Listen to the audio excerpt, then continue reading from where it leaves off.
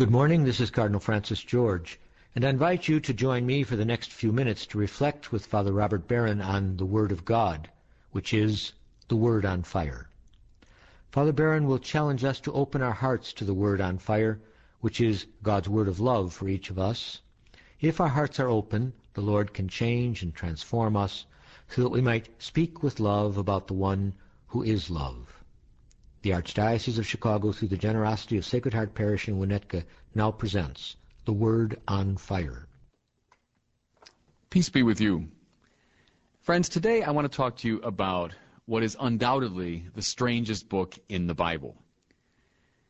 The book of Revelation, also called in some older scriptures the book of the Apocalypse.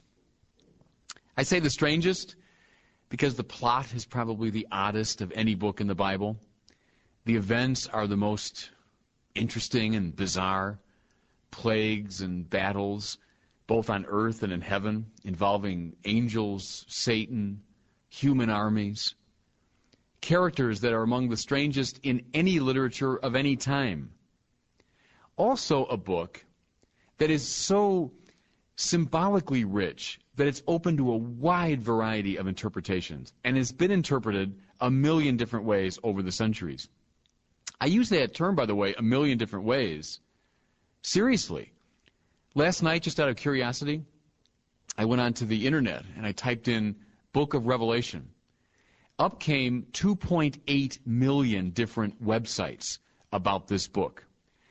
It has inspired an awful lot of commentary and an awful lot of interest. There is, I think, another reason for this.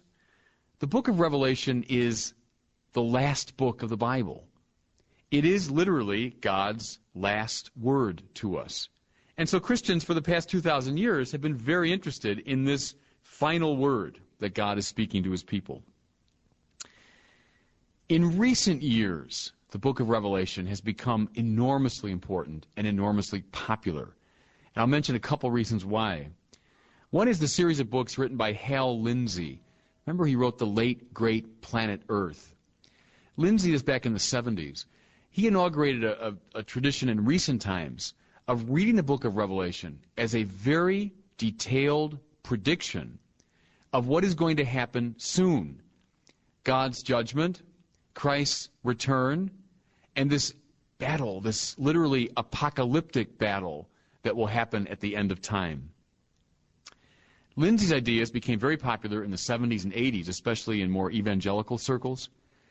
And then just in the last several years, there's been a publishing phenomenon. I don't know if you've heard about it or seen it, but the series of books called Left Behind. There are, I think, about 7 or 8 of them now. I bought a couple just to see what they're about. They're books about the rapture, Jesus coming back, rapturing, taking away his loyal disciples, and then all of the terrible events leading up to the end of the world. And the Left Behind series relies in a detailed way on the book of Revelation to predict what's going to happen. Now, what do we make of all this? How do we read this book? Catholics, we read it all during the Easter season. If you listen carefully at Mass, the second reading, all during the 7 weeks of the Easter season, is taken from the book of Revelation. So how do we approach it? How do we read it? Well, I want to take something very seriously, namely the title of the book. Apocalypsis in Greek, revelatio in Latin. They mean taking away the veil, revealing something. If this book is simply about what will happen at the very end of time, then it has not been a revealing text over the past 2,000 years. Some scholars say it's only about the first century. It reveals what was going on in the first century as the church was getting underway. Well, if that's all it means, then it doesn't reveal anything to us. I think the book of Revelation reveals very deep truths about ourselves, about the world, about Christ, and about his kingdom. Past, present, and future. Is it a prediction of the future? Yes, in some ways it is. Is it a description of what happened 2,000 years ago? Yes. And is it describing and revealing truths about us now? Yes. I think otherwise we wouldn't read it. Otherwise it would not be God's Word speaking to us now. So what does it reveal? I'd state it this way. Jesus Christ is Lord. Jesus Christ, crucified and risen, is the Lord of history. As he says himself in this book, I am the Alpha and the Omega. I am the beginning and the end. I am the one who explains all of history and who is the Lord of all history. Those who side with Jesus Christ, crucified and risen, are those who will win the victory. To be opposed to him is to be on the losing side of history. I think that's the great revelation of this book. We know that God is Lord. We know that in Christ he's established his victorious lordship over history. And now it's time for us to get on board. Christians, is that a message that was relevant 2,000 years ago? Yes. Will it be relevant at the end of time? Yes. And is it relevant today? Absolutely. In that sense, this revealing book is one that we need to look at carefully.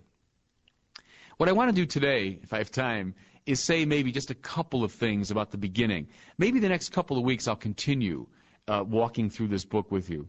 But just a few things now at the beginning of the book. It's written by the Apostle John. I, John, so the author of the Gospel, the fourth evangelist, is identified as the narrator of this book. He's no longer the young John of the Gospels, the beloved disciple leaning on the breast of Jesus. He's now an old man, the end of his life. He's on the island of Patmos. And he receives a series of visions that reveal to him these deep truths I was talking about.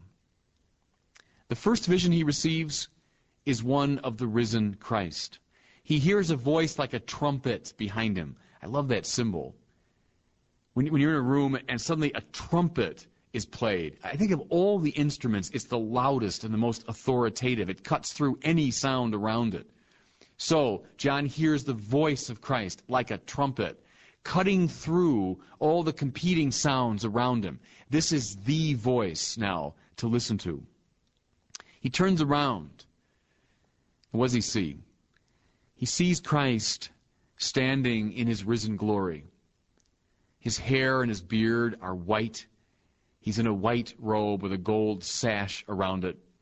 And his face, John says, is luminous. Coming from his face is light. Here's a great symbol in all the Johannine literature. I mean the Gospel, John's letters, and now this book of the Apocalypse. Light and darkness. Remember, in fact, last week I talked about it. When Judas betrayed Christ, John says, and it was night. They fished all night and caught nothing, but at the daybreak, when Christ appeared, the light, then they were able to fish successfully. So here now, the risen Christ, he's gleaming white, light coming from his face. In Christ we see. That's the point here.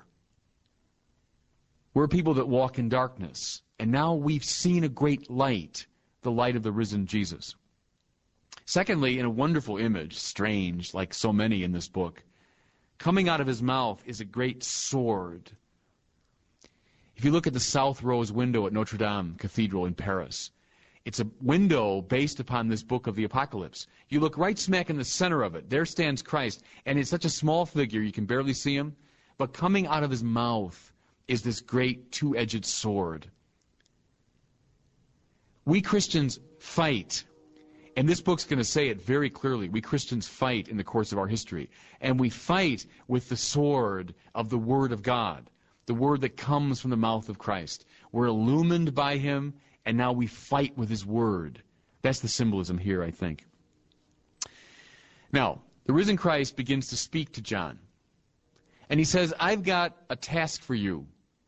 I want you to carry messages to 7 churches. I remember Christians in the very beginning, 2,000 years ago, the Christian church was largely focused in that northeastern corner of the Mediterranean. Christian churches were in the Holy Land, Palestine, present-day Syria, and largely Asia Minor. Greece, an outpost in Rome, but they were focused around that northeast corner. So Jesus sends messages out to 7 churches in this little area. They're also messages to our churches. That's why we read this book to this day. The 7 churches of Asia Minor could also be 7 churches in America, 7 churches in Europe, 7 churches in Africa. I want to focus on the last message he gives. And here I'm following Fulton J. Sheen. I heard a tape of his some years ago. And he's commenting on this opening of the book of Revelation. And he says, of all the 7 churches, the one that is most like our church in America is the last one, the church of Laodicea.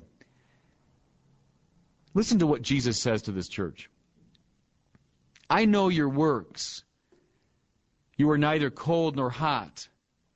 I wish that you were either cold or hot. So because you are lukewarm, I will spit you out of my mouth. For you say, I'm rich, I've prospered, I need nothing. You do not realize that you are wretched, pitiable, poor, blind, and naked. Those are hard words. They were hard words for that church to hear, and they're hard words for us to hear. I know you, the Lord says. You're neither hot nor cold. I'd prefer it if you were hot or cold. What does he mean? I'd prefer it if you were either on fire with the gospel or that you were opposed to it. At least that way you'd have some energy, spiritual energy. You know, it's been said by some of these scholars that the great atheists are really full of the Spirit. And there's something right about that. You know, someone who's got the energy to deny God is very interested in religious things. The Lord here seems to be saying, I'd almost prefer it if you were hot or cold. But the fact is, you're lukewarm. It's as though you're indifferent. It's as though you're too complacent, that you just can't rouse yourself to worry about spiritual things. And that is the one I will vomit out of my mouth. The church the Lord is chastising here is a complacent church, a bland, beige, flattened out church. Now, what's the reason for it? Now, hear it from 2,000 years ago and also hear it addressed to us today. For you say, I'm rich, I've prospered, I need nothing. Well, that is a kind of American voice, isn't it? You know, we're rich. We have all the material things we need. We've conquered the world. We're the last remaining superpower. Our lives are convenient. So what need do we have of God? Now listen to the Lord. You do not realize that you are wretched, pitiable, poor, blind, and naked. What's he talking about? At a level much deeper than the economic and the political and the military and the cultural is the spiritual level. And what he's saying to a complacent, lukewarm church is, at that level, you see nothing. At that level, you are stripped naked. At that level, you are poor and wretched. That's a wonderful kind of wake-up call the Lord gives to that ancient church and to ours. Now, here's the good news that follows it. The Lord says, listen, I'm standing at the door, knocking. If you hear my voice and open the door, I will come into you and eat with you and you with me. Friends, we are sinners. We have in many ways turned away from the Lord. But here's this beautiful good news in this book of Revelation. Jesus stands at the door knocking. He wants into our lives. But look how he respects our freedom. He doesn't come bursting in, though he could. He stands knocking, inviting. May we have the courage and the grace and the humility to open the door. The book of Revelation is saying the meaning of life is given in Christ. Light and power are given in Christ. But we have to have the grace and the courage to open the door and let him in. I hope maybe next week and the following to say some more about this wonderful book of Revelation. And in the meantime, God bless. I hope that you were moved today by the Word on Fire. I pray that together we might become a people on fire with love for God and neighbor here in Chicago and wherever these words are heard. Until we join Father Barron again next week, I'm Cardinal Francis George. God bless you.